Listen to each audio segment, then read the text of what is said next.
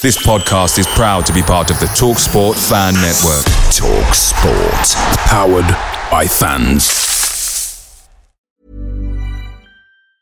Hey, I'm Ryan Reynolds. Recently, I asked Mint Mobile's legal team if big wireless companies are allowed to raise prices due to inflation. They said yes. And then when I asked if raising prices technically violates those onerous two-year contracts, they said, "What the f*** are you talking about, you insane Hollywood ass?" So to recap, we're cutting the price of Mint Unlimited from $30 a month to just $15 a month. Give it a try at mintmobile.com/switch. $45 up front for 3 months plus taxes and fees. Promo rate for new customers for limited time. Unlimited more than 40 gigabytes per month. Slows full terms at mintmobile.com. The TalkSport Fan Network is proudly supported by McDelivery, bringing you the food you love. McDelivery brings a top-tier lineup of food right to your door.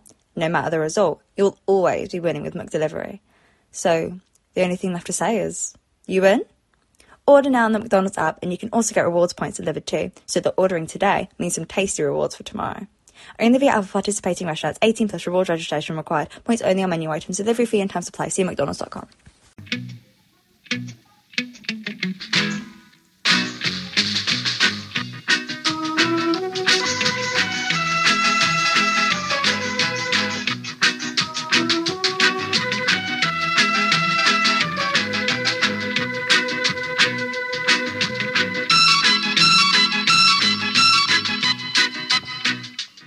Hello and welcome to this bonus edition of the Forever Bristol City podcast. It's another in the series of In Conversation With, and this time it's none other than Bobby Gould, who spoke to me this week from his home in Portishead, where he's lived pretty much the whole time since he came to Bristol City in the wake of John Galley's departure at the tail end of 1972.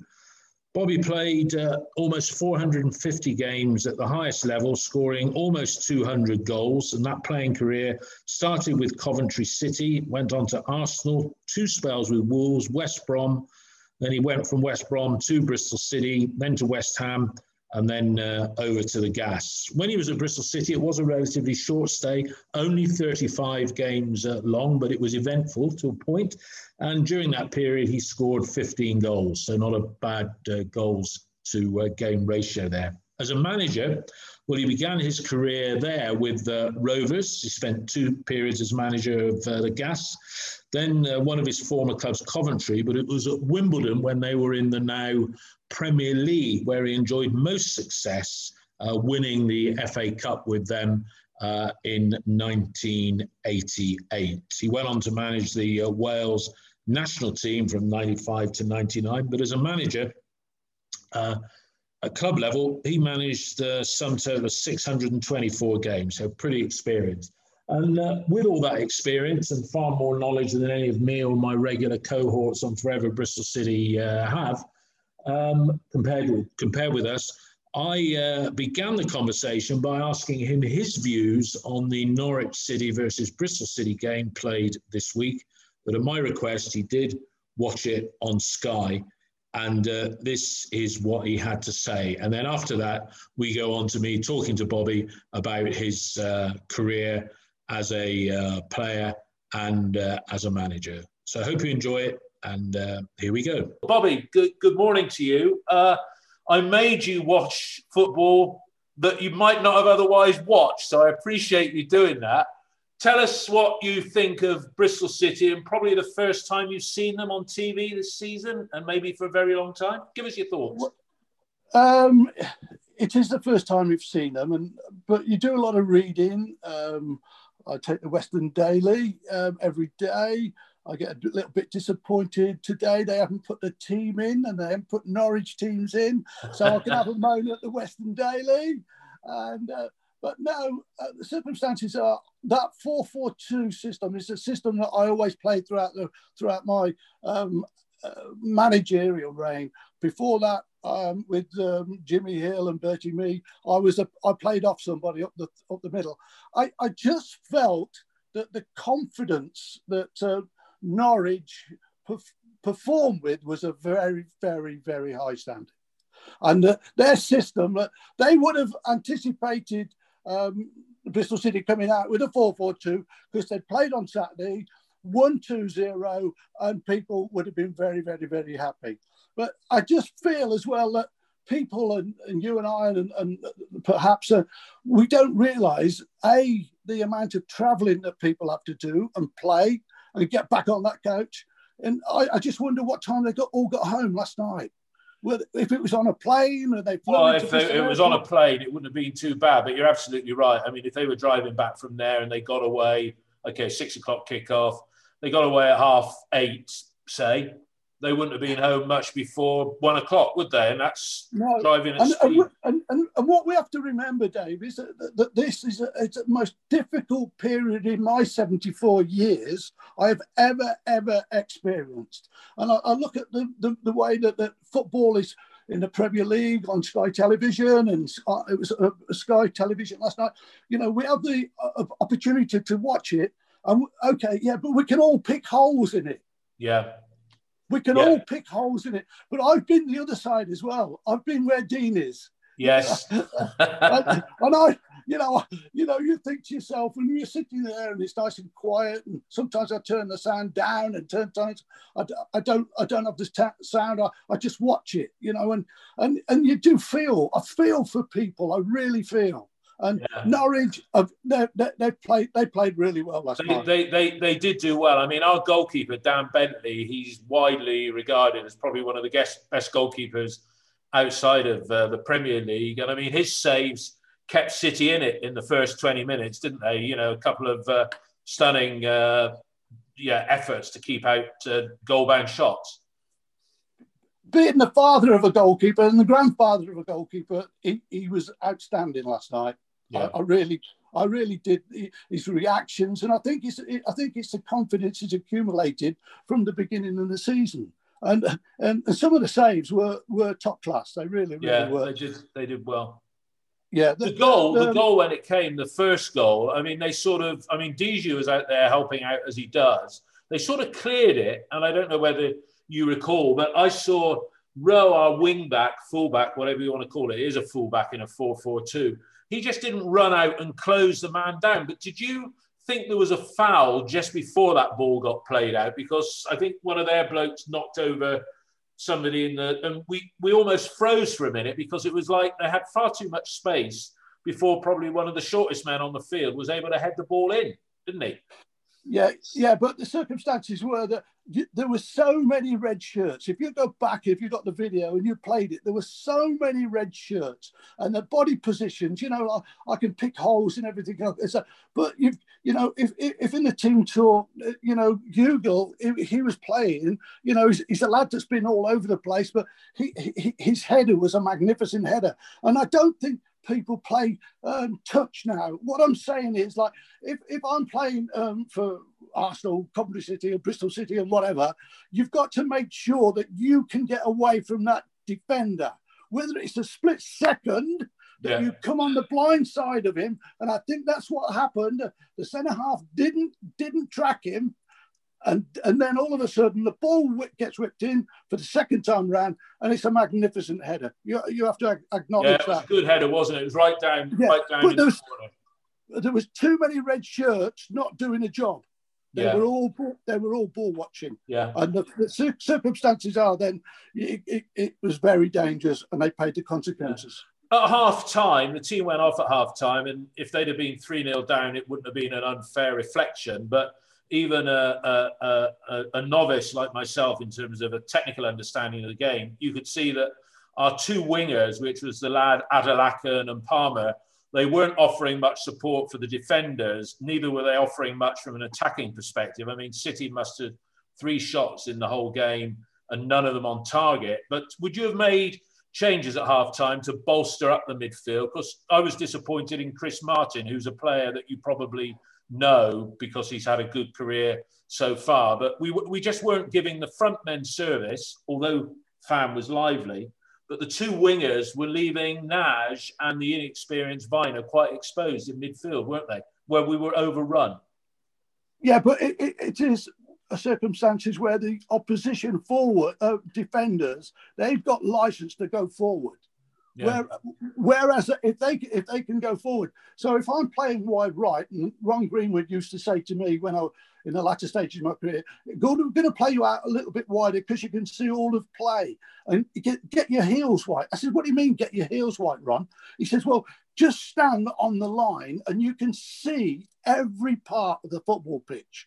You know, and this is what the modern day wide players that were playing for Bristol City sometimes that if you stand still, you might get the ball, but if you're always moving, you've got to make sure the quality ball comes through, and your first touch has got to be in the top class.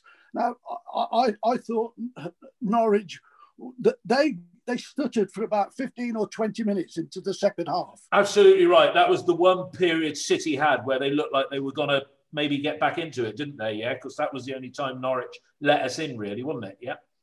Yes, it was, and in saying that, you know, when you look at the ratio of shots at goal, it's not even paltry. It's minimalistic. So, I know you're playing away from home, but you've got to get the ball in the attacking third. And at Wimbledon, I revert back. I hope I'm not boring people, but we had to get the ball in the attacking third ASAP. Yeah, we had to get it up there, and I think this is where people at this moment are trying to. They're caught between passing and they're not getting the passes. They go square. That's right. They don't hit that diagonal or the straight ball for a forward to get control and then bring the midfield players in. Yeah.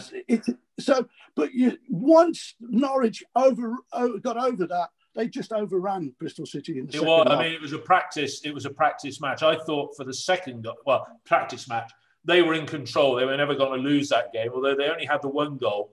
And that second goal, when it came 15 minutes to go, again, one of our players went down in the box, and I think he was looking for a cheap foul. He stayed on the ground. The referee let the game go, and then it was a typical striker's goal, probably the sort that you would have scored after the ball was... He drove the ball in hard. It was probably going to be an own goal off Callas's chest, but that's what a player like Hugh Gill's like, isn't it? He's right on the line to knock it in. I think we get a little bit misunderstood with the referees and the linesmen regarding injuries like that. I think if it's a head injury, it is important that you stop the game. Yeah, especially with what has been happening with people's heading of the ball, etc., etc. But if you're on the floor and you're trying to pull yourself up, then the referee and the linesman have got to keep the ball going.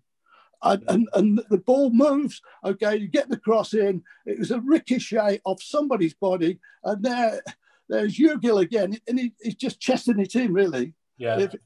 I think I think it's a good job that he had a Christmas pudding. Because it bounced in off his Christmas pudding. It did. Yeah, he didn't know too much about it. But again, a goal like that, you'd have been proud of scoring that because they all count, don't they? I'd take anything, pal. Don't you worry about that. Now, Bristol City's record signing, they're similar money. You have Famara Diédhiou playing up front. He scored 4 in his last 7 games. He's going to leave on a freebie in the summer because he's not signed a new contract. He seemed to be playing quite lively, a bit of a spring in his step. And do you think it's bad that the club are going to lose their record signing for nothing, apparently, in the summer? And is that him being manipulated by his agent saying, look, I'll get you better terms if you don't have to have a signing, we don't have to pay a fee for you? Yeah, but let's be honest, how much is the agent going to get paid? Yeah. In my lifetime, you count all the moves I had, and the only agent I had was a lady called Mrs. Marjorie Joan Gould. And I went and I made my decisions, and Marge, she just followed me all the way around. Pickfords, they were removal people like no tomorrow. And the circumstances are that there's too many agents out there. Yeah. Look at Progba. It's like all of a sudden now he was useless. He weren't going anywhere. Who does his talking? His agent. now he's starting to do his talking on the football pitch. Yeah. And it's all about that individual. It's all about being strong of mind. What am I going to do with my career? And this young man, perhaps he wants to play well because he might impress another team. But unfortunately for Bristol City, if they lose, and we're talking like millions of pounds here, they paid £5.5 million for him, and he's going to go for nothing. But okay, then when somebody's got in the back room, then somebody has got to look at the contracts that they're signing. Yeah. Well, as we said, I think we said when we had our longer chat earlier in the week, there's a lot of players out of contract. There's going to be a lot of footballers out of contract. One player that we had that came on in the closing stages of the game, that's a name you'll be familiar with, Nahki Wells, prolific goal scorer at every club he's been to. He came on and he was playing. It was like asking you to play defensive midfield almost, really, because some players, they have a particular style of playing. And when you signed a player, when you were a manager, did you sign a player to fit your system, or did you sign a player because he happened to be available at a good price? Because with Nahki Wells, he's a prolific goal scorer, and he's done okay, but he just doesn't seem to feature in the manager's plans at the moment consistently, and he would score the sort of goals that Hugill got. So Hugill was a name that was mentioned for us about a year or so ago, and we ended up getting Nahki, and he'd scored, I think, 13 goals this time last year for QPR. So this time last year, he was a leading scorer for them. But, when you've got a striker like that, you play to your strengths, don't you, really? You don't play him out of position. Yeah, but they're 2-0 down.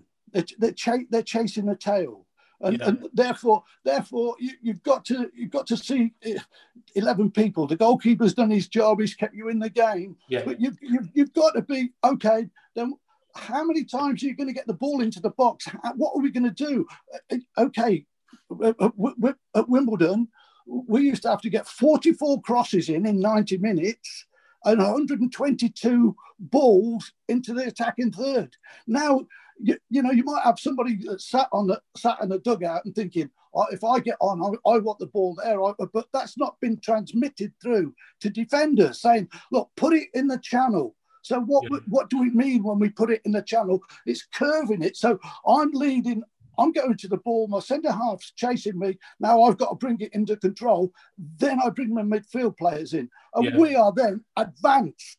We're advanced. So if you look at the Norwich goals that they score, the first one comes in, goes back out again. People are not picking up players, gets a goal. And then the second one is out wide again. It's another cross. Yeah. And perhaps this is where Bristol City are not getting the quality of ball into the attacking third. Yeah. No, I think if you said to any City fan who's watched us consistently, that is the fundamental problem. There isn't enough goal-mouth action. Yeah, we seem to lack any real pattern of play. And, it's a worrying time at the moment. I mean, we're poised right in the middle of the table. Despite losing last night, we didn't move up.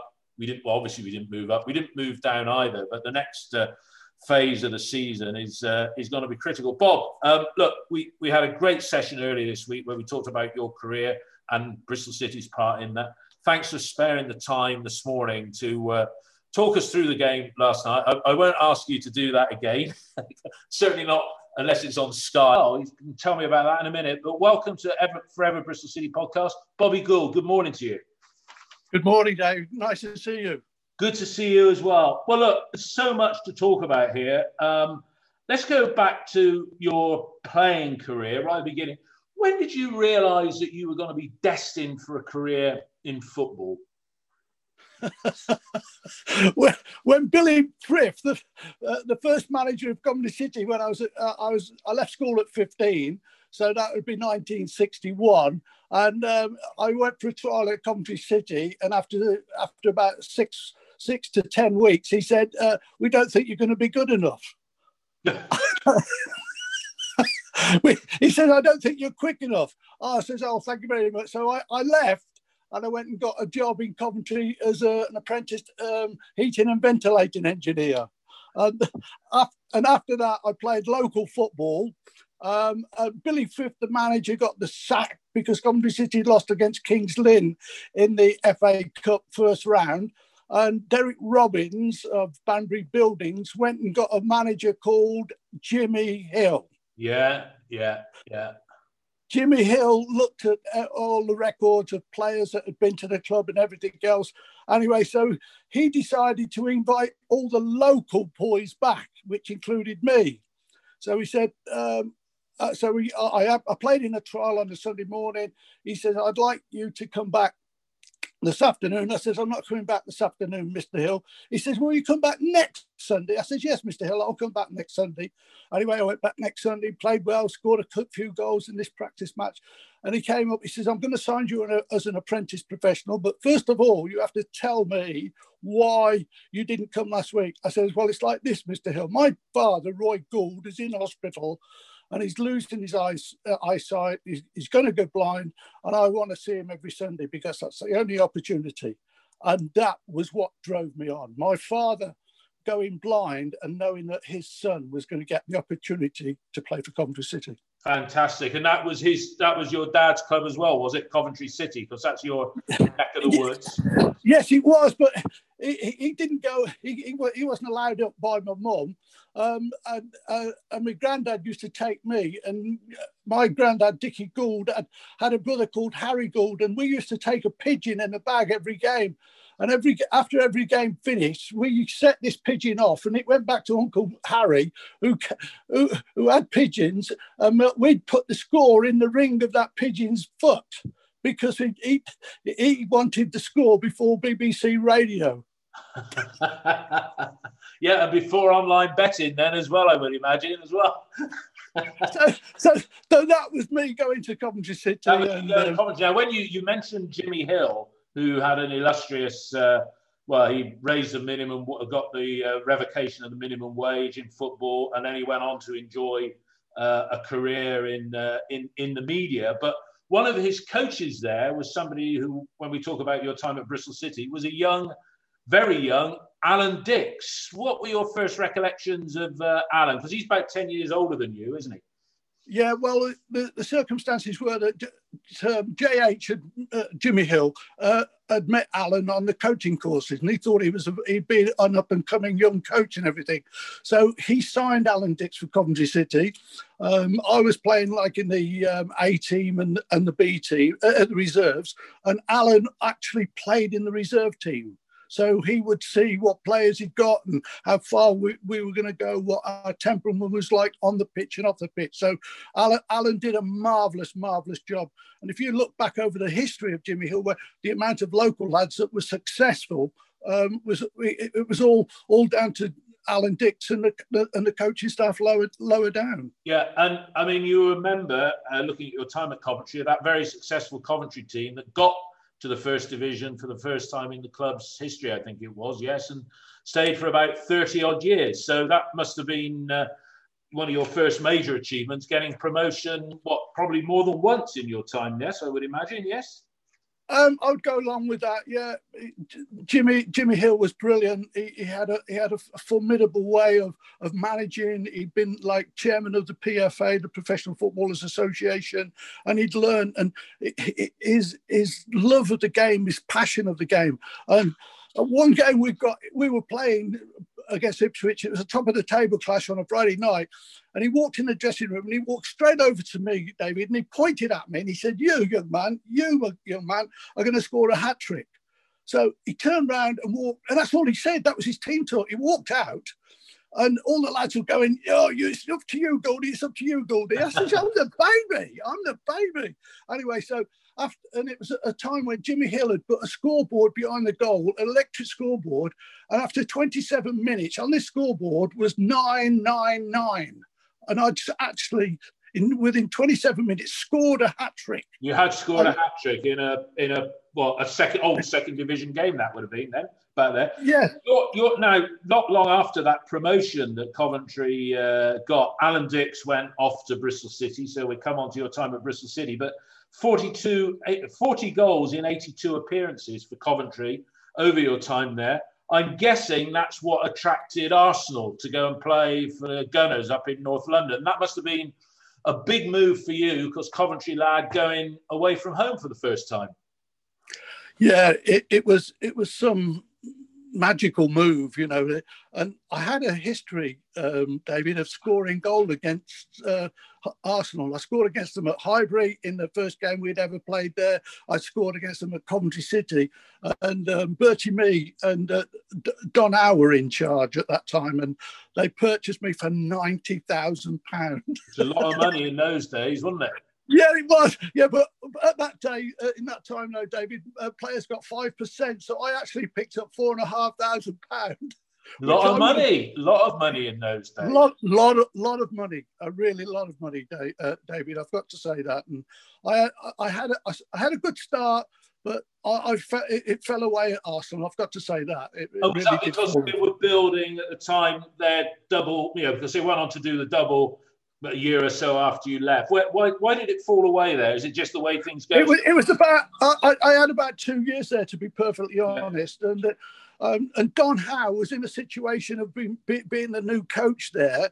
And he was, it was pressurised in the back four defenders.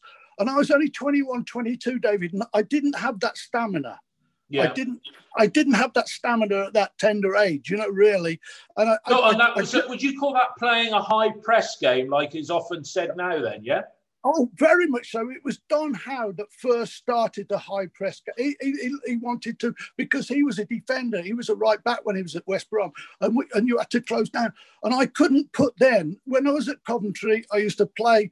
I never came into our half, into the defending half, and I just scored goals. I loved playing in the 18-yard box, David. That's where I scored the majority of my goals. Yeah, got it. So Arsenal, again, good goal scoring record, but then you returned to the Midlands for spells with Wolves and West Brom. Your first spell with Wolves. I mean, again, two relatively quick transfers back to back. Yes, what was that? What do you remember that time? I wanted to be a number one. I wasn't happy. I played games in the reserve team at Arsenal. There were numerous, and there was a lot of managers coming off, looking at me and saying there was a possibility of going Ipswich here, there, and everywhere. And then Bill McGarry, he came to watch me at a game against Peter in the reserves, and it was at a time when, like these days, the players don't have long sleeves. So, and when we played them, we had long sleeves. I rolled my sleeves up in the reserves, and he walked out the ground and he says, I'm going to have him. I'm going to have that Gouldy, because he rolls his sleeves up in the reserves. and when we went up for the first introduction to sign the contract, he took me out onto the pitch at Molineux, and he took me into the attacking half, and he says, I never want to see you in our half. And I said, Mr. McGarry, that is music. That is music to my ears. Yeah. And he got that. We had a tremendous rapport. You had David Wagstaff, Mickey Bailey, Kenny Hibbert, and what we did, and Derek Dugan. I played off Derek Dugan, and Dugan used to just knock them down. And the 18-yard box was my territory. I loved it in there. You were a poacher in the literal sense of the word. But then it was Don Howe, I think, that took you across to West Brom. So was that more that Don wanted you because you were enjoying life at Wolves by the sound of it? Was it that Don wanted you? Yeah, but they had a fella called John Richards coming through. Oh, of course, yes. Yeah. I was going to say he was the bright up-and-coming young player at that time, so yeah. And Mr. McGarry says, look, Gouldy, he says, I'm going to sell you to West Brom because I'm going to get my money back that he paid for. We got 60 grand. And I went to Don Howe, and the first question I said, Mr. Howe, why do you want to sign me? Because you didn't think I was very good at Arsenal. He says, I love you in the dressing room. He says, you're brilliant in the dressing room. I says, as a non-player. He says, no. He says, I want you to play. He says, because I want somebody to play off Jeff Astle. So that was the next movement. You see, he'd watch me at Wolves. He'd see me. He'd put my progression, and therefore we had big Jeff Astle wanted to. And West Brom had a good team in those. Well, they were an exciting team. I'm trying to think. Was it John Osborne in goal? People like that. Clive Clark on the wing, those sorts of Bobby Hope. Bobby Hope, yeah. There's many players. Was Tony Brown playing for West Brom in those days or coming through? Yeah, that was Bomber. We called him Bomber Brown because he could get from box to box, not like me. I couldn't get from 18-yard box to the byline. But I had a short period there at Arsenal because at West Brom because it was something that Don Howe went and bought another centre forward in, and then Alan Dix came for me, and I said to Marge, I'd like to go. My wife Marjorie has been fantastic. Yeah. She's followed us the length and breadth, and I said, we're up and off, and we'd sell the house and we'd move into another house. There we are. Yeah, and so Alan Dix came. So when because you came literally a week after he'd sold John Galley, who'd been top scorer for a number of years, John Galley. So how did Alan Dix's interest first manifest itself for you? Did he go to your manager, Don, and say, I want to take Bobby down to Bristol? How did that come about? Yeah, well, I think that was a situation of the manager looking at me and Don Howe.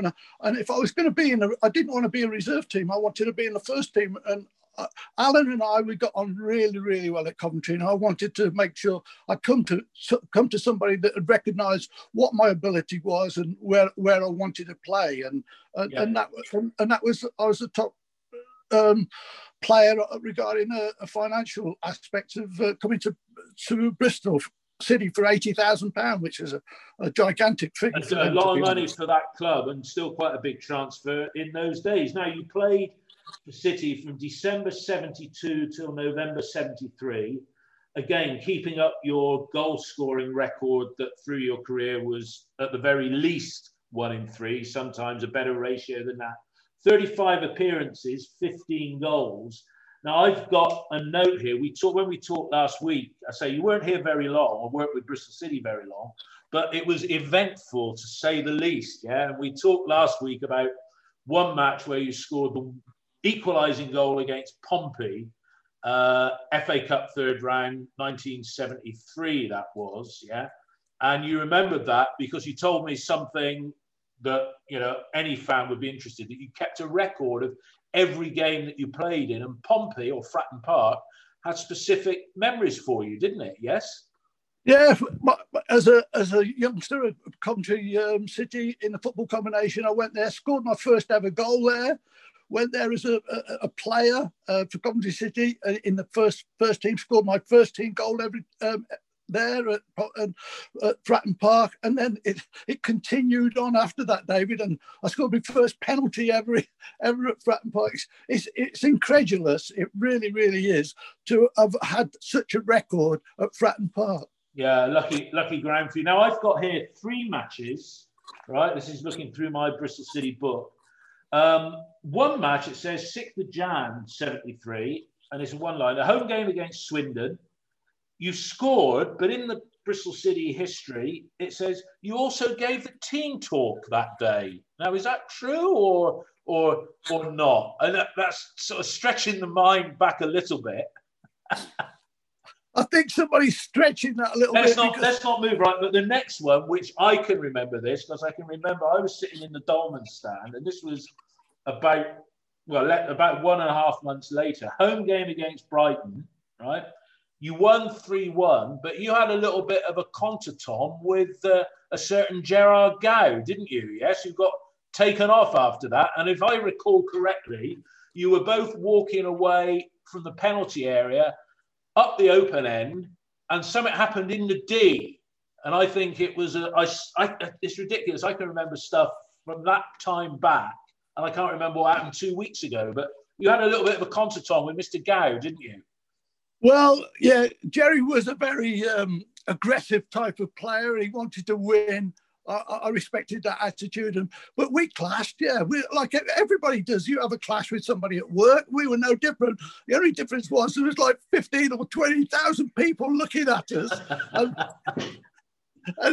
they're supposed to say, like he was a young upstart, and I was trying to put him in his place. I was trying to educate him. He was a great competitor. I loved his attitude and everything else. But, sometimes, that communication just does break down. But we all stood up at the end of it and said, okay, well done, let's get on. And you carried on after that. You carried on. And I've also got another one towards the end of your time here against one of your former clubs.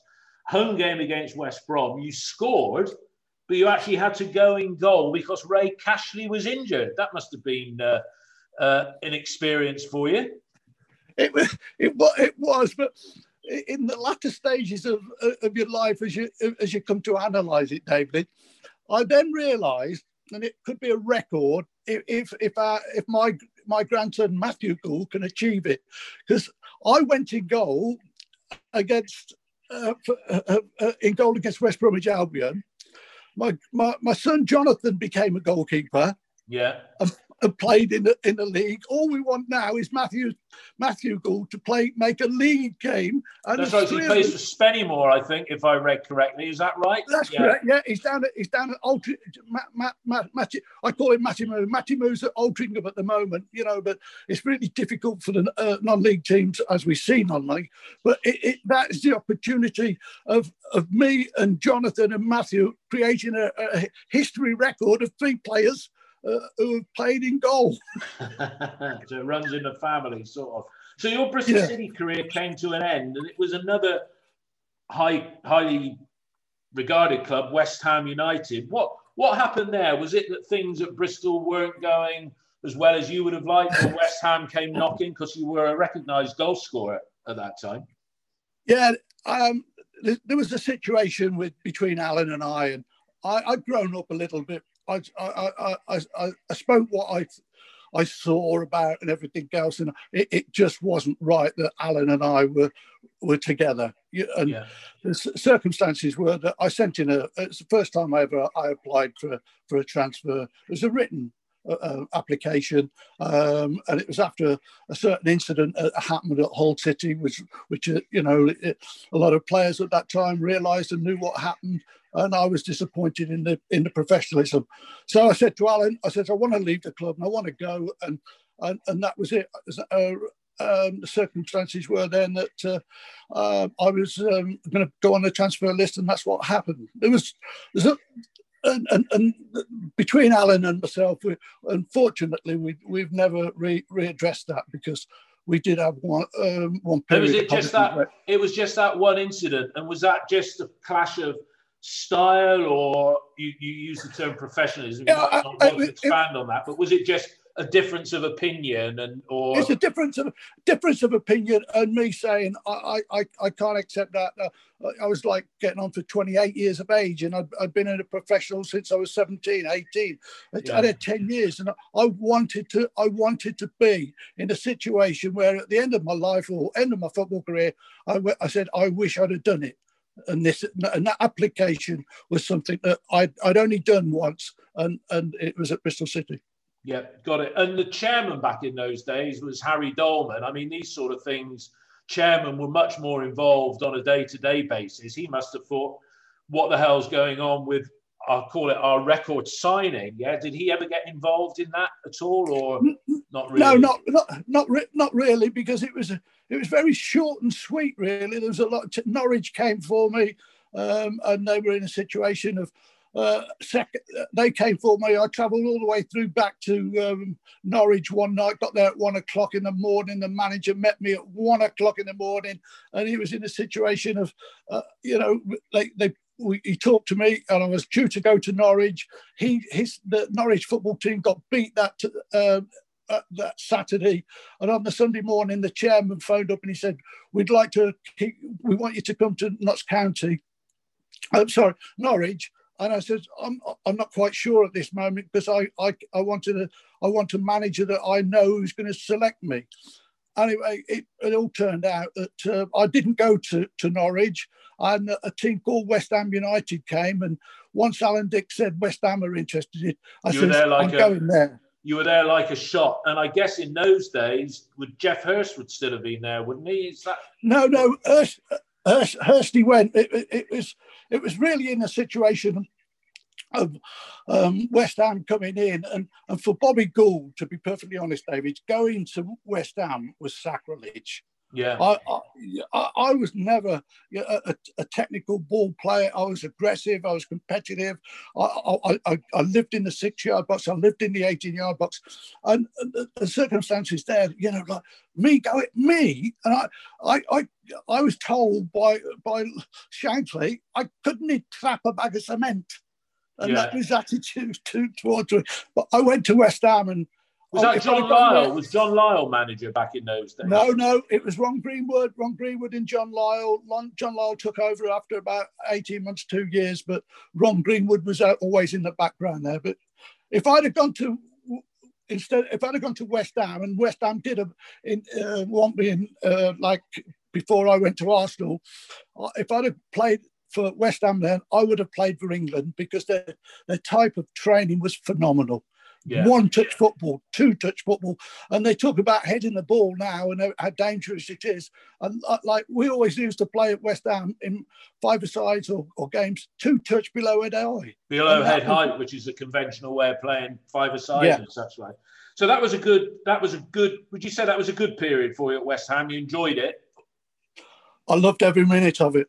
Yeah. The unfortunate thing in 1973, if you can remember that far back, the house market fell apart. I was leaving here at Portishead. I lived in a place called River Lees, and at 3 o'clock, 4 o'clock in the morning, I was getting out of bed, David, and I was driving all the way up to London. Yeah, so it wasn't sustainable. So the chance came of a move back for your second spell at Wolves, which again, although relatively short, it was quite successful. 13 goals, 34 games. Were there many of your former teammates still playing there? No.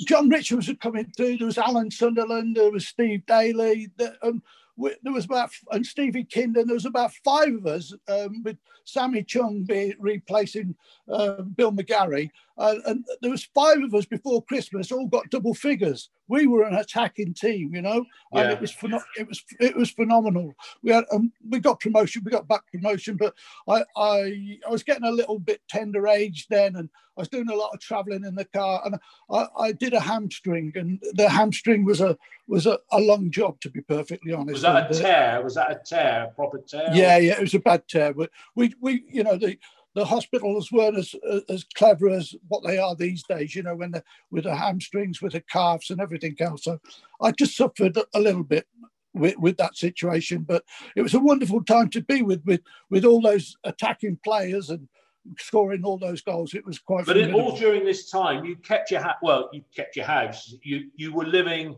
in Portishead, so Bristol Rovers came knocking in 1977, 77-78 season.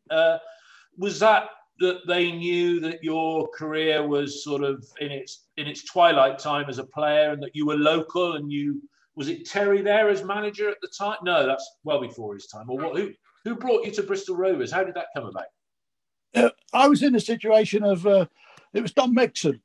Don Megson, yeah. And Don Megson was in. I went to Don and I said, "Look, Don, I'm playing for West Ham." I says, "I can't do all this travelling. 4 o'clock in the morning, bang, bang, bang." He says, "Gould," he says,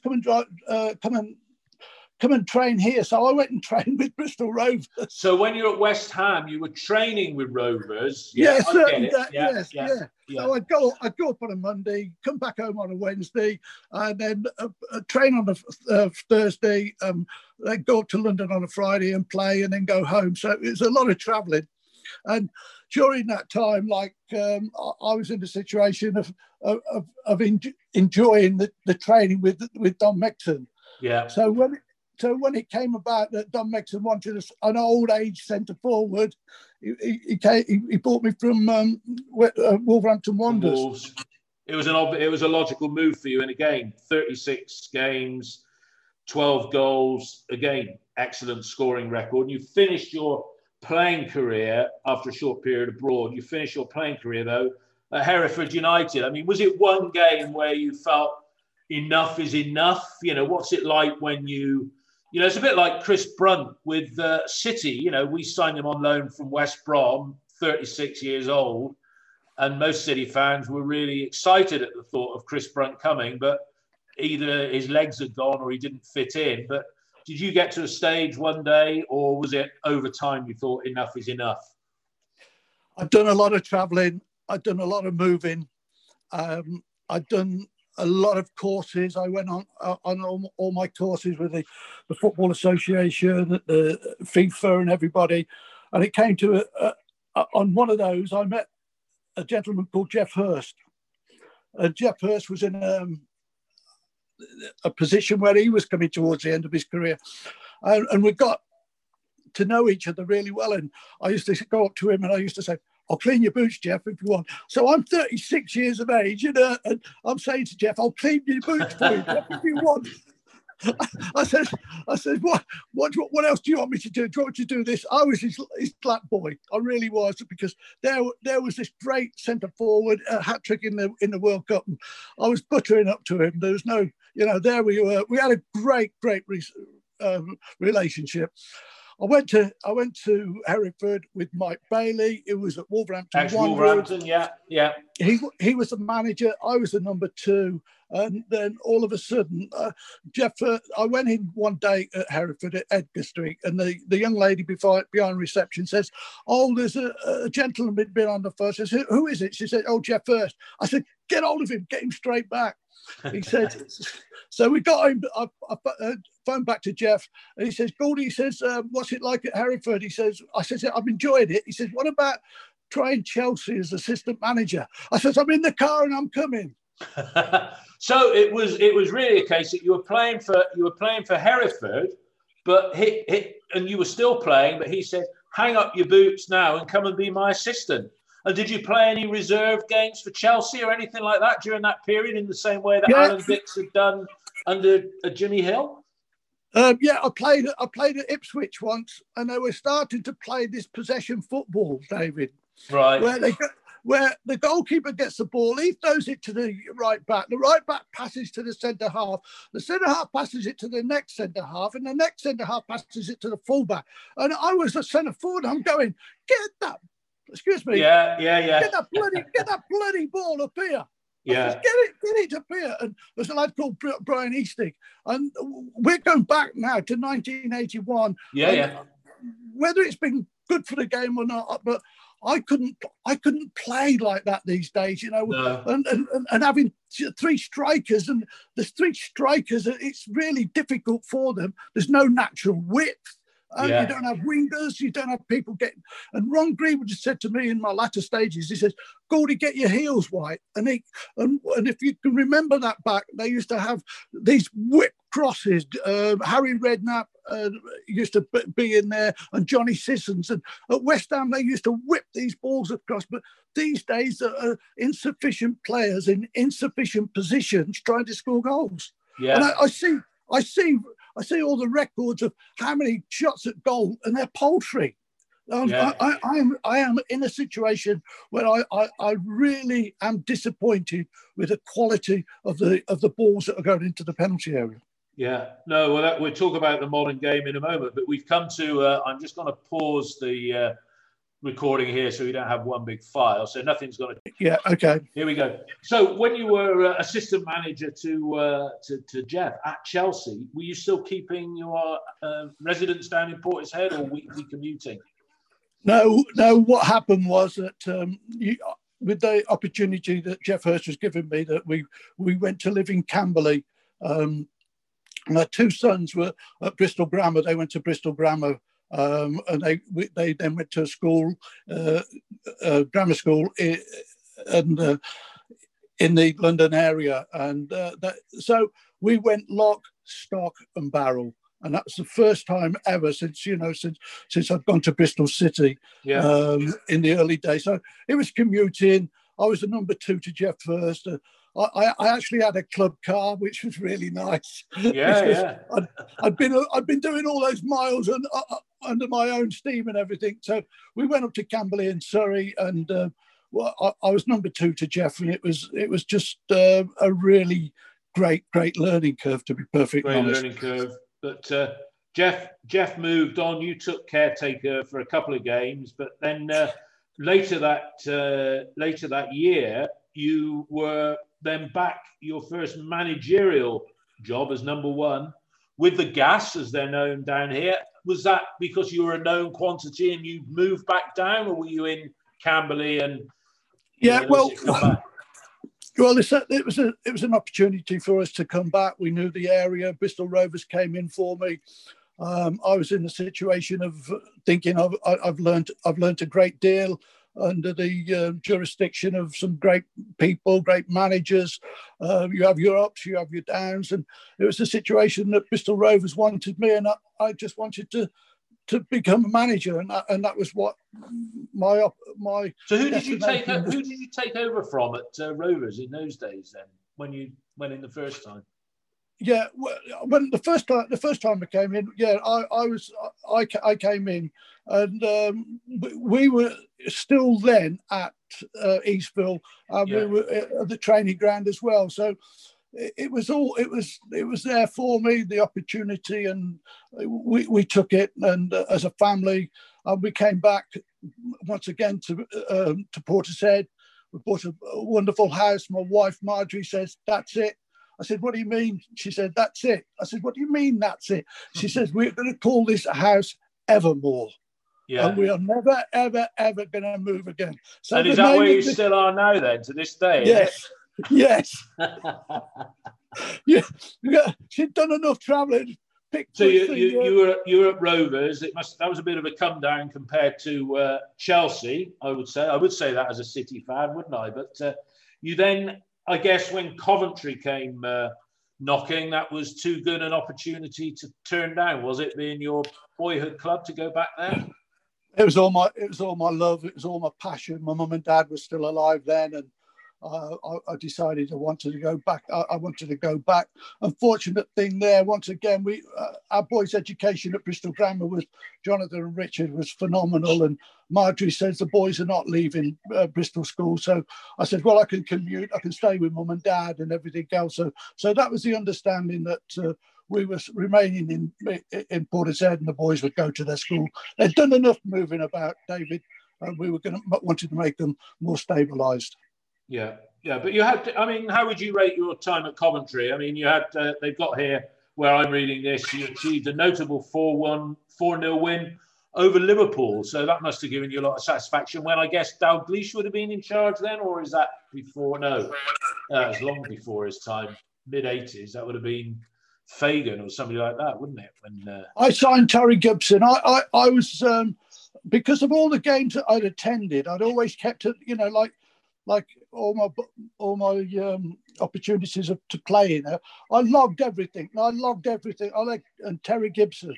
I went and paid Terry Gibson from Tottenham Hotspur, and he came in. Little Terry Gibson came in. He was brilliant. After that, everywhere I went, Terry Gibson was going, and that was my understanding with him. And I had an opportunity to select the players that I wanted to. Prior to that, David, I had to recommend players. When I started, and I took a lad called Trevor Peake from Lincoln, and I took a fella called Sam Allardyce as well, and all these players that I saw on my way, and I thought if I wanted to play 4-4-2 and play that system, then they would suit it, and that's what happened. They all blended in very well. Big Sam or what have you. So you came back. So finished with Coventry. Came back to Bristol Rovers, which I guess was suited all parties. But you were off again for what is probably your most successful and renowned period with the Crazy Gang up at Wimbledon. How did that move come about? Well, I haven't said, like, between leaving Chelsea and then going to Bristol Rovers, I actually was. I contacted Dave Bassett. I said, because we had a great relationship being with Chelsea and Wimbledon, and I knew Dave Bassett. I said, Dave, can I come and train with you? And he says, yeah, of course you can, Gouldy. So I went and trained with him, and he actually said, oh, I'd like to play you in the reserves. We've got a few games. So I'm 33, 34. So I started play with the Wimbledon lads. And I travelled about, and I got a suntan, and the lads thought David brought me in to be like a mole in the dressing room. So I got a suntan, and they called me Morocco Mole.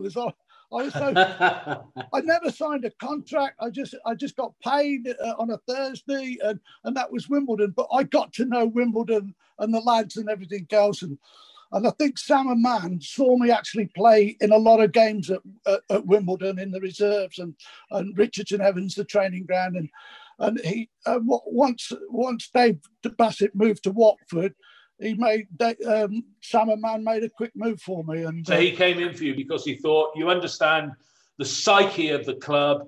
We know you. We know what your values are. Dave Bassett had gone on. So Dave left, which is a surprise, really, because they were already they'd already got to the first division when you were there, weren't they? Yes, from that point of view.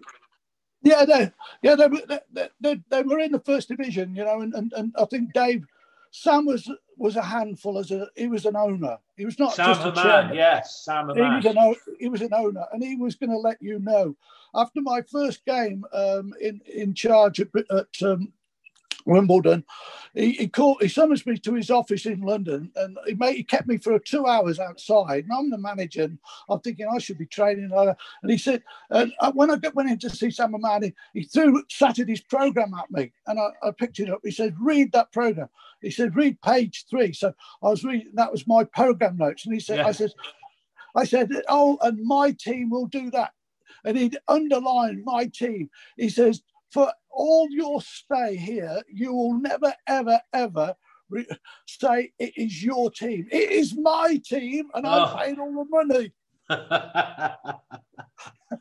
But that FA Cup run, when you took them there, 1988. I mean, sometimes they say with the FA Cup, the cup's got your name on it. Yeah, well. Did you ever feel that? And then you must have gone for that match against Liverpool with a lot of trepidation. Or were you so much the underdogs that you had nothing to lose, so you just played in that way, in that mindset? No. Well, when I was at Wimbledon, Dave Bassett took all the staff with him. So I was left without any staff. So there was a gentleman called Don Howe, just been sacked by England. And it was like asking Miss World to dance, So I phoned up Don. I said, "Don, would you like to come and join me at Wimbledon?" He said, "Gould," he said, "I'll come and I'll have 4 weeks with you, and I'll see whether I like it." So he came and joined us, and it was Don's time of not being pressurised, of being a manager, but just a coach. And he was a fantastic, fantastic coach. And the lads loved him. There's Don Howe, there's Wimbledon kicking the long ball, and he mastered it. He knew what everything was, we were going to do. And that was the opportunity for you to step back and Don do the coaching. And we had a wonderful relationship. So although you could argue with Don Howe that, he was a very sophisticated coach, and he was an advocate of the high press, he was able to finesse what Wimbledon were doing with their long ball style. He was just able to make that style work even better. Is that what you're saying? If I interpret? But not only that. So we have a wonderful run in the FA Cup, and we get to the final. And 48 hours before the final, we pick the team, and he comes in on the Friday morning. He says, "Goldie," he says, "we haven't got it right." I said, "What do you mean we haven't got it right?" He says, "Well, they've got John Barnes at Liverpool, and he's playing out of his skin, and we've got Alan Cork in that wide right position." He says, "What we're going to do is going to change Alan Cork to wide left and Dennis Wise to wide right. And every time Liverpool look up, all they'll say is John Barnes squeezed between Dennis Wise and Clive Goodyear, and they couldn't get the ball to him. Yeah, and nobody's ever picked it up really. And John Barnes didn't have the ball that he was getting every Saturday prior to that, and that was one of the advantages. And Dennis Wise that year, 84% of our goals were scored by dead ball free kicks, and we worked at them David, and that's what did us. You know, we stuck to this regime, and it was only come to breathe on the Friday. But that was my relationship with Don and the lads understanding it, and we achieved what nobody said we were going to ever do. Well, you had some characters in that side, didn't you? You mentioned one, Dennis Wise, but I guess at that time there was a certain Vinnie Jones playing. What was he like as a character? But Vinnie, I took a personal interest in Vincent's life. I always call him Vincent, and his upper stages of his life when he was at home with his mother and father, and I don't think there were good days for him and his sister. And it's something that I got into because I wanted to know what it was all about, and how can you handle somebody like Vincent Jones and John Fashanu? And, I was going to say John Fashanu, yeah.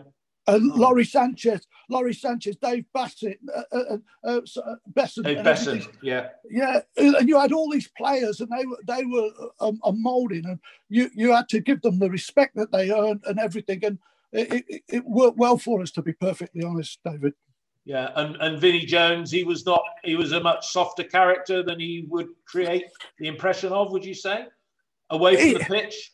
Yeah, but the circumstances are that somewhere along the line, you have to understand what is your strength, what are my strengths. If you've got a personality, what are you going to do? But if you're in a bad situation, how are you going to get out of that bad situation? And that's what we tried to help all the lads. And the team that actually won the FA Cup, and we're going back to 1988, David, and Sam and Man, and we sold that team for £13 million in 1988. And okay, we brought them through. They got the opportunity in life, and Sam saw the money, and we took the money. But we rebuilt again. I signed Keith Curl, I signed Terry Phelan, and this is something throughout your career. This is what you achieved, and this is what you did with it. Was Keith Curl, because obviously Keith Curl was at Rovers as a very young player, then City took him, and was it you that took Keith Curl? Did you go from City to Wimbledon, or was it City to Man City? He went to Reading. Right. Terry Cooper first started with him, and Terry Cooper, because when I was at Bristol Rovers, they used to have a rose bed at the back of each goal. They did, yes, they did. Yeah, and, well, every cross that Keith Curl put in as an outside right, a number 7, it always ended up in the rose bowl. So but he had tremendous pace, David. Keith Curl had tremendous pace, and what Terry Cooper did was he converted him to a fullback and then into a centre half. And when I paid a lot of money for Keith Curl because he got pace, and at that time of the football in this country, it was all about pace. I had Roger Joseph. I had Keith Curl. And I Terry Phelan and John Scales. Do you know what? John Scales, ex-Bristol Rovers, wasn't he? Yeah, that's right. Yeah, they were the fastest back four in Europe. Yeah. They could run.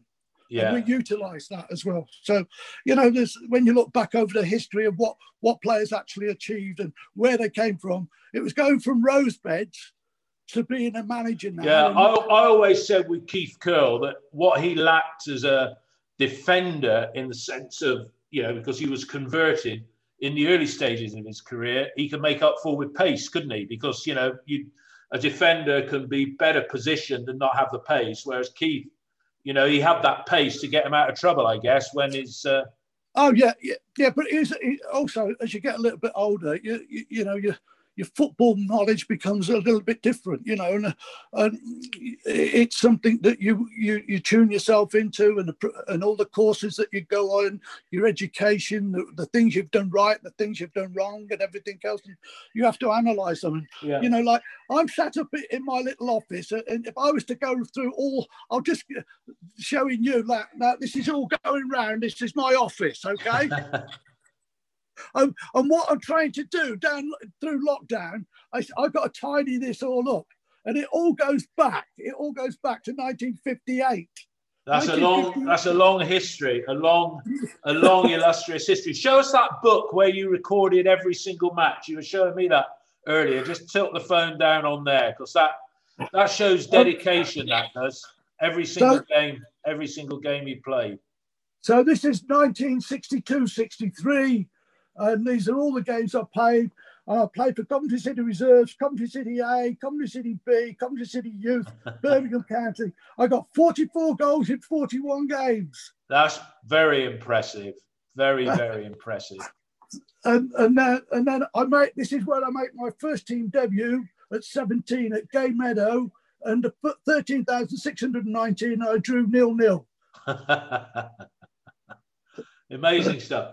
Let's go back to the your transition from club manager into international management, because after Wimbledon you went to back to West Brom, a club that you'd played for, and you had good success there. Again with Don Howe, you went back to Coventry, and you had Mick Quinn, I think, playing for you there as well. So good periods there. When your club management career came to an end, was it because, is it all about the relationship with the chairman, or you were becoming a little bit disillusioned with club football? What happened prior to joining the Welsh national team? Was it enough, or it was a natural transition to be an international manager? No. I was on Sky. I went and worked for Sky Television, and in my own way, I could be my own self. And I used after Andy Gray and Richard Keys on a Monday night, I had a slot there from about 10 o'clock, talking about the game that had been previously played. So in my latter stages, I was more in television and everything else, and more on Sky, and I enjoyed it. I had a laugh with Richard Keys and Andy Gray. We had some giggles. We still giggled, the three of us now, Yeah. But the opportunity came from Wales I was in the West Indies, and my best mate phoned me up. He says, Gould, he says, the Wales job's up for grabs. He says, do you want it? Like a lad called Bill Smith. I says, Bill, I'm on the beach, the sun's shining, it's 75 degrees, and you're asking me if I want a Welsh job. Anyway, so I thought about it. I put an application in, and then I was interviewed over in Cardiff. I accepted the job, but being the period that I went through, I was not knowledgeable of being an international footballer. That's interesting, because that was going to be my next question. What's the big difference between being a club manager and an international manager? The obvious one is there isn't a match every week, but where do you feel that it didn't work for you, or it's different? I was naive because I'd never played international football. It was a decision. I look back now, and I should have said no, to be perfectly honest. I lived just across the water. I didn't take long to get to work, but you weren't with the players day in, day out, and that brought the best out of me, And I tried to bring people in, but to help me, but I was not of international playing knowledge. And therefore, it was the worst decision I ever made, to be perfectly honest. I apologise to the Welsh FA. I apologise to the Welsh supporters, to the players, and I was not right for that position. Yeah, you weren't. Okay, but it was a fair length of time, but and you had some interesting players to deal with, didn't you? Mark Hughes, Robbie Savage, John Hartson, but I guess, had you had John Hartson at Wimbledon, or was that well after he'd finished there? No, he was in and around, and we were in a situation when we was at Wimbledon. We used to have Dave Bassett started like if there's any ever problems, the two players or the management, or there was a circle formed, and there was a situation where there's a wrestle and tumbling to get rid of the anger. Well, I attempted that with John Hartson. Yeah. When I was at Wales, I was at Newport, and you've got all the players. You've got Mark Hughes. You've got you've got Ryan Giggs, you've got Gary Speed, you've got all these great international players. And they said, "You're not taking him on." I said, "Yes, I am." And I said, "He's got to get it out of his system." And he's a bit bigger than you, though, isn't he? Yeah, so on my back, so was my scratches on my back as well.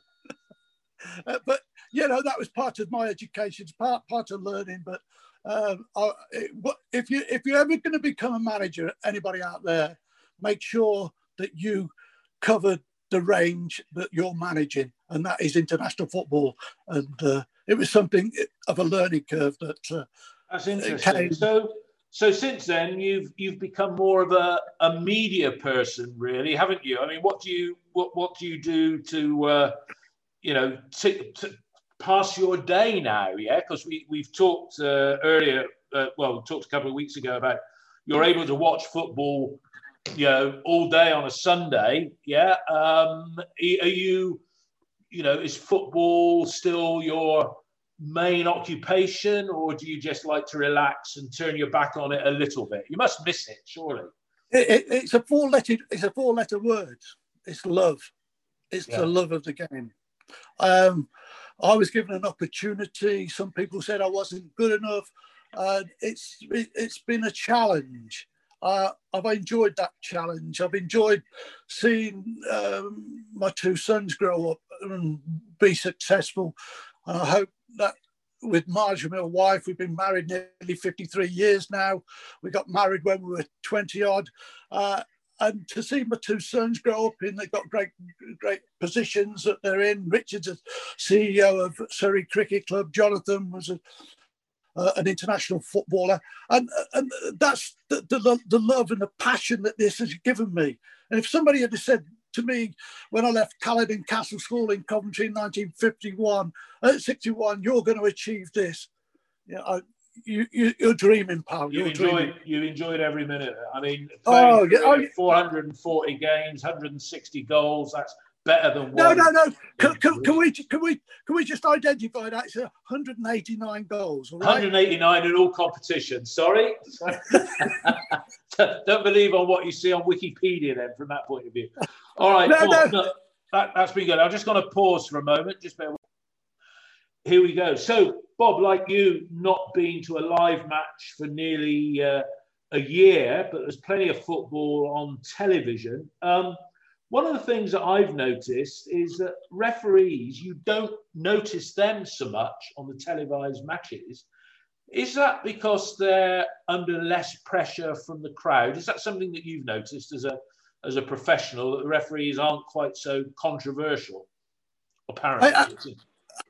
That's an interesting thought, David. I haven't thought of that, because they look more relaxed. But the only difficult thing is what's happening like 100 miles away, or 120 miles away, 150 miles away. Somebody's adjudicating what their decision is. Yeah, well, that's true, because that was going to be another thing about referees, because VAR is obviously just in the Premier League, and I don't know whether you've watched stuff. If it's Premier League only that you're watching, then you're absolutely right, because the decision has gone away from them. But lower level stuff, I mean, I've noticed it watching City, but it's just not quite so. You don't come away from a game saying, "Oh God, wasn't the referee rubbish?" But so talking about VAR, that's a big thing at Premier League, the effect it's made there, because you don't know if the goal's been allowed, do you? You can't celebrate. No, you can't celebrate. But circumstances are there, because it's going to be a time that it's going to go back, to Stockley's, where it's all being authorised. I would be more interested if a player was to attend Stockley and be in that area. They've got referees. Why don't they have a player's opinion and everything else, and where the ball's bouncing? Does it hit his hand? Is his hand moving and everything else? I just feel at times that, that they've taken that strength away from the referee. And talking about, if you're refereeing and you've got 45,000, 50,000, 60,000 people watching you, just imagine, Manchester United against Liverpool last weekend, and the pressure that you're under and what you've got to make. You've got to make those decisions. But didn't you think, I mean, I watched a bit of Man United, Liverpool last week, and it wasn't the greatest game to watch. But we know, and I didn't have the crowd effects noise on for some reason, but it was almost like a practice match. The intensity isn't there for some of them, is it? Would you agree with that view?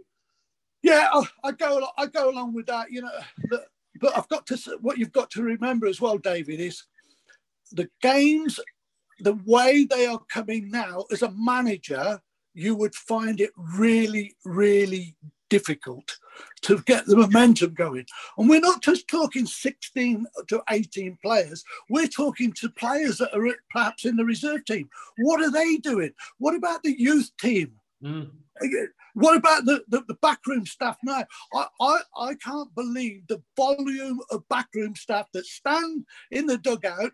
And as soon as, if I'm a player and I've got somebody telling me I'm going to go on with 2 minutes, and this person is saying, "Oh, you got to do this, you got to do that," I'd be saying to that person with all the notes of it, "This is my chance. Leave me alone." And instead of going in there and trying to get into somebody's brain, they've only got 2 minutes. I know. And to me, I think they've got to review situations. When I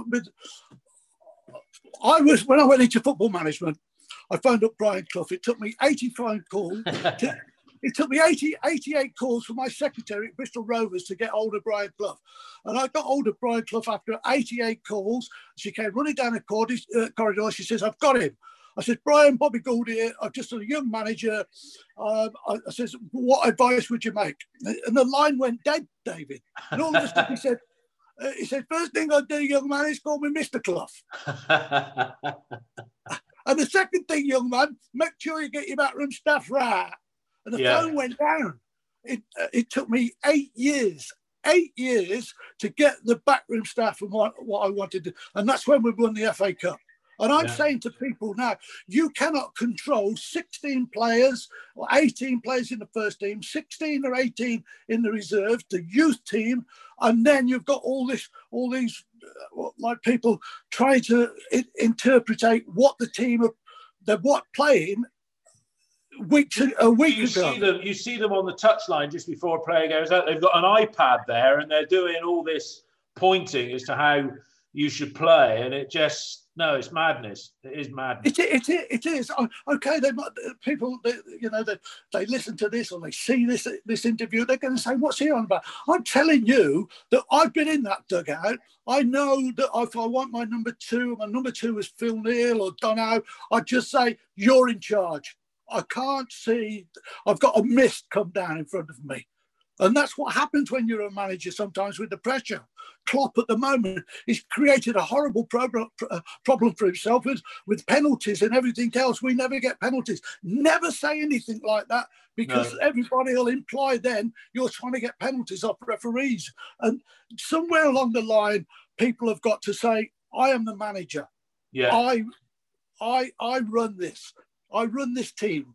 They don't run the club, but they run the team. But that's an interesting point you've raised there, that I am the manager, because you talk, not you, but in football, you talk about these directors of football that go out and select players and play the market. Did you ever have a chairman tell you to buy or select a player in your career? And if he had done, I would imagine I'd know what you'd say to him. 2-letter word: no. No. If I was going to buy a player, he had to come up to my standards. Yeah. I had a chief scout.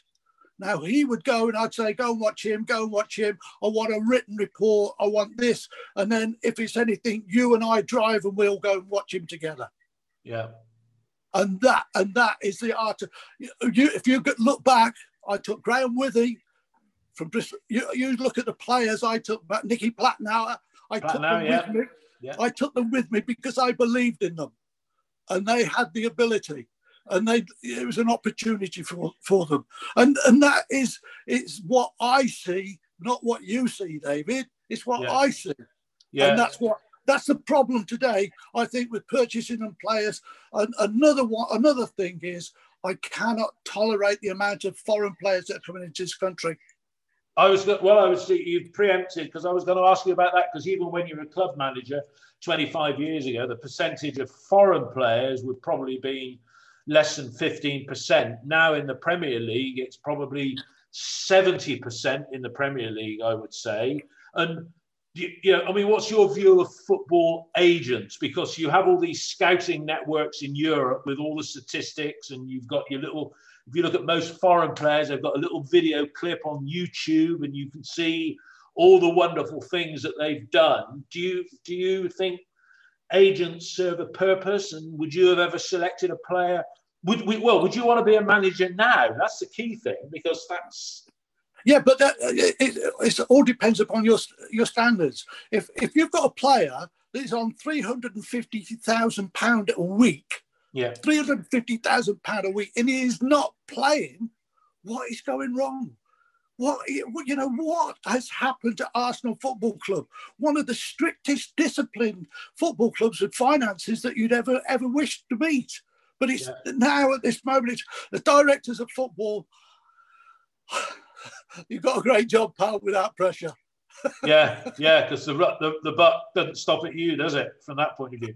What's your view? Talking about managers around today, I mean, and you may have come across him as a player and in his early managerial days, Neil Warnock. He does a job, doesn't he? Would you say he is old school, and you can't knock his track record, can you? No. Well, Neil was a physiotherapist when he first started his career. Yeah. And that's where he's come through the ranks that way. It's the same as Don Howe. Don Howe he wasn't managerial because he didn't enjoy that. I enjoyed being a manager. I was a better manager than I was coach, and Don Howe was a better coach than he was manager. And we all, throughout the history of our period, because like in like 10 years' time, there'll be a different era out there.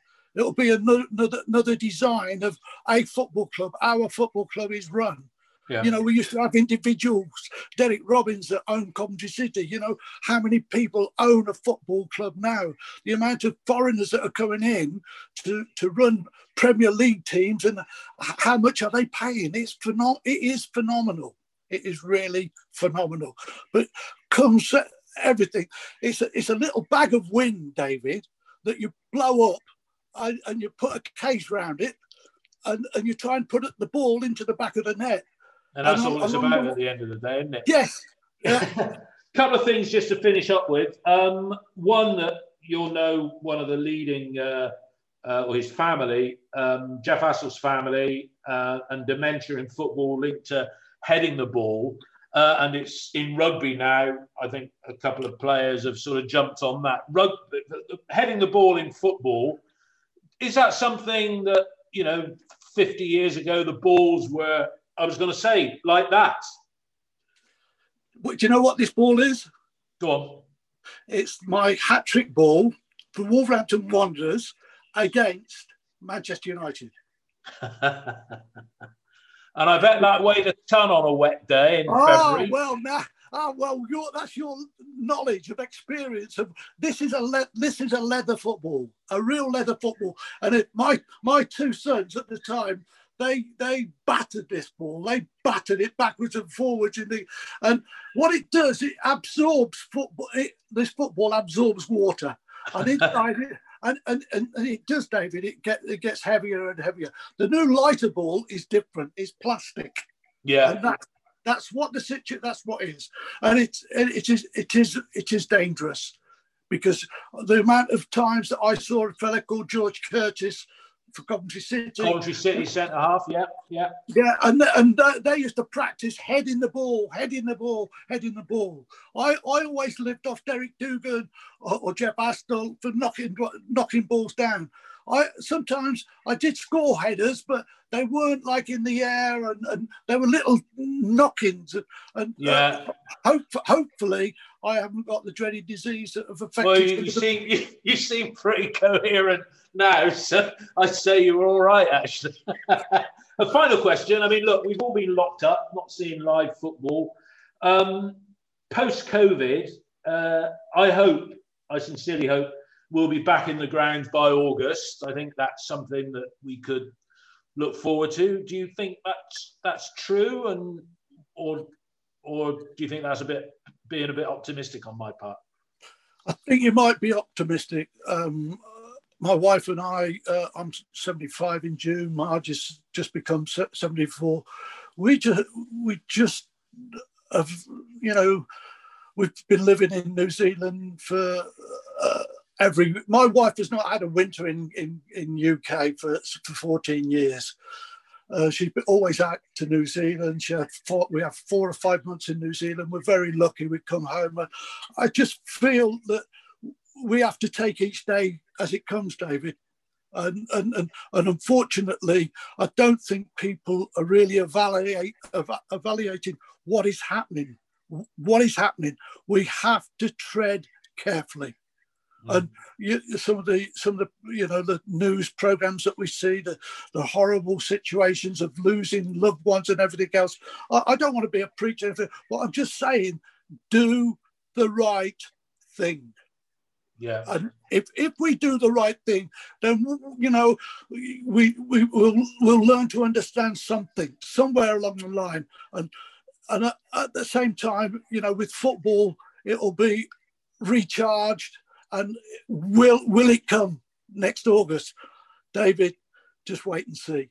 Just don't wish every day away, but just make sure. Do you think with finances and what have you that if one club goes, it'll be half a dozen or more might go, because outside of the Premier League where big transfers are still taking place, it's a quiet window this year, but they haven't got the off-field income. I mean, how are a club like Bristol Rovers surviving or even a Cheltenham Town, because they've got zero income, haven't they? Yeah, but all of a sudden, though, but Cheltenham Town get a Manchester City. Of course, yeah. You get a Manchester City, then the finances will be, or won't be so heavy and everything else. I just hope and sincerely hope that everybody can get together and maintain the input of what we have understood and what has given the Gould family a wonderful, wonderful life. We've never come across what we're suffering at the moment, but I just wish that we can all not try and do things that we shouldn't be doing. We know in our own mind we shouldn't be doing this. Yeah, no, very true. True words indeed. Bobby Gould, it's been great talking to you. We could have talked about so many things with your record of your playing career. That's incredible that you've kept all of that. I've enjoyed the conversation. Thank you for joining us. It's the 90th minute. All your mates around. You've got your McNugget share boxes ready to go. Your mates already got booked for double dipping, and you still the last nugget, snatching all 3 points. Perfect. Order McDelivery now on the McDonald's app. You in? At participating restaurants, 18 plus serving times, delivery fee and time supply. See mcdonalds.com. Imagine the softest sheets you've ever felt. Now imagine them getting even softer over time. That's what you'll feel with Boll & Branch's organic cotton sheets. In a recent customer survey, 96% replied that Boll & Branch sheets get softer with every wash. Start getting your best night's sleep in these sheets that get softer and softer for years to come. Try their sheets with a 30-night guarantee. Plus, get 15% off your first order at bollandbranch.com. Code BUTTERY. Exclusions apply. See site for details. This podcast is proud to be part of the TalkSport Fan Network. TalkSport. Powered by fans.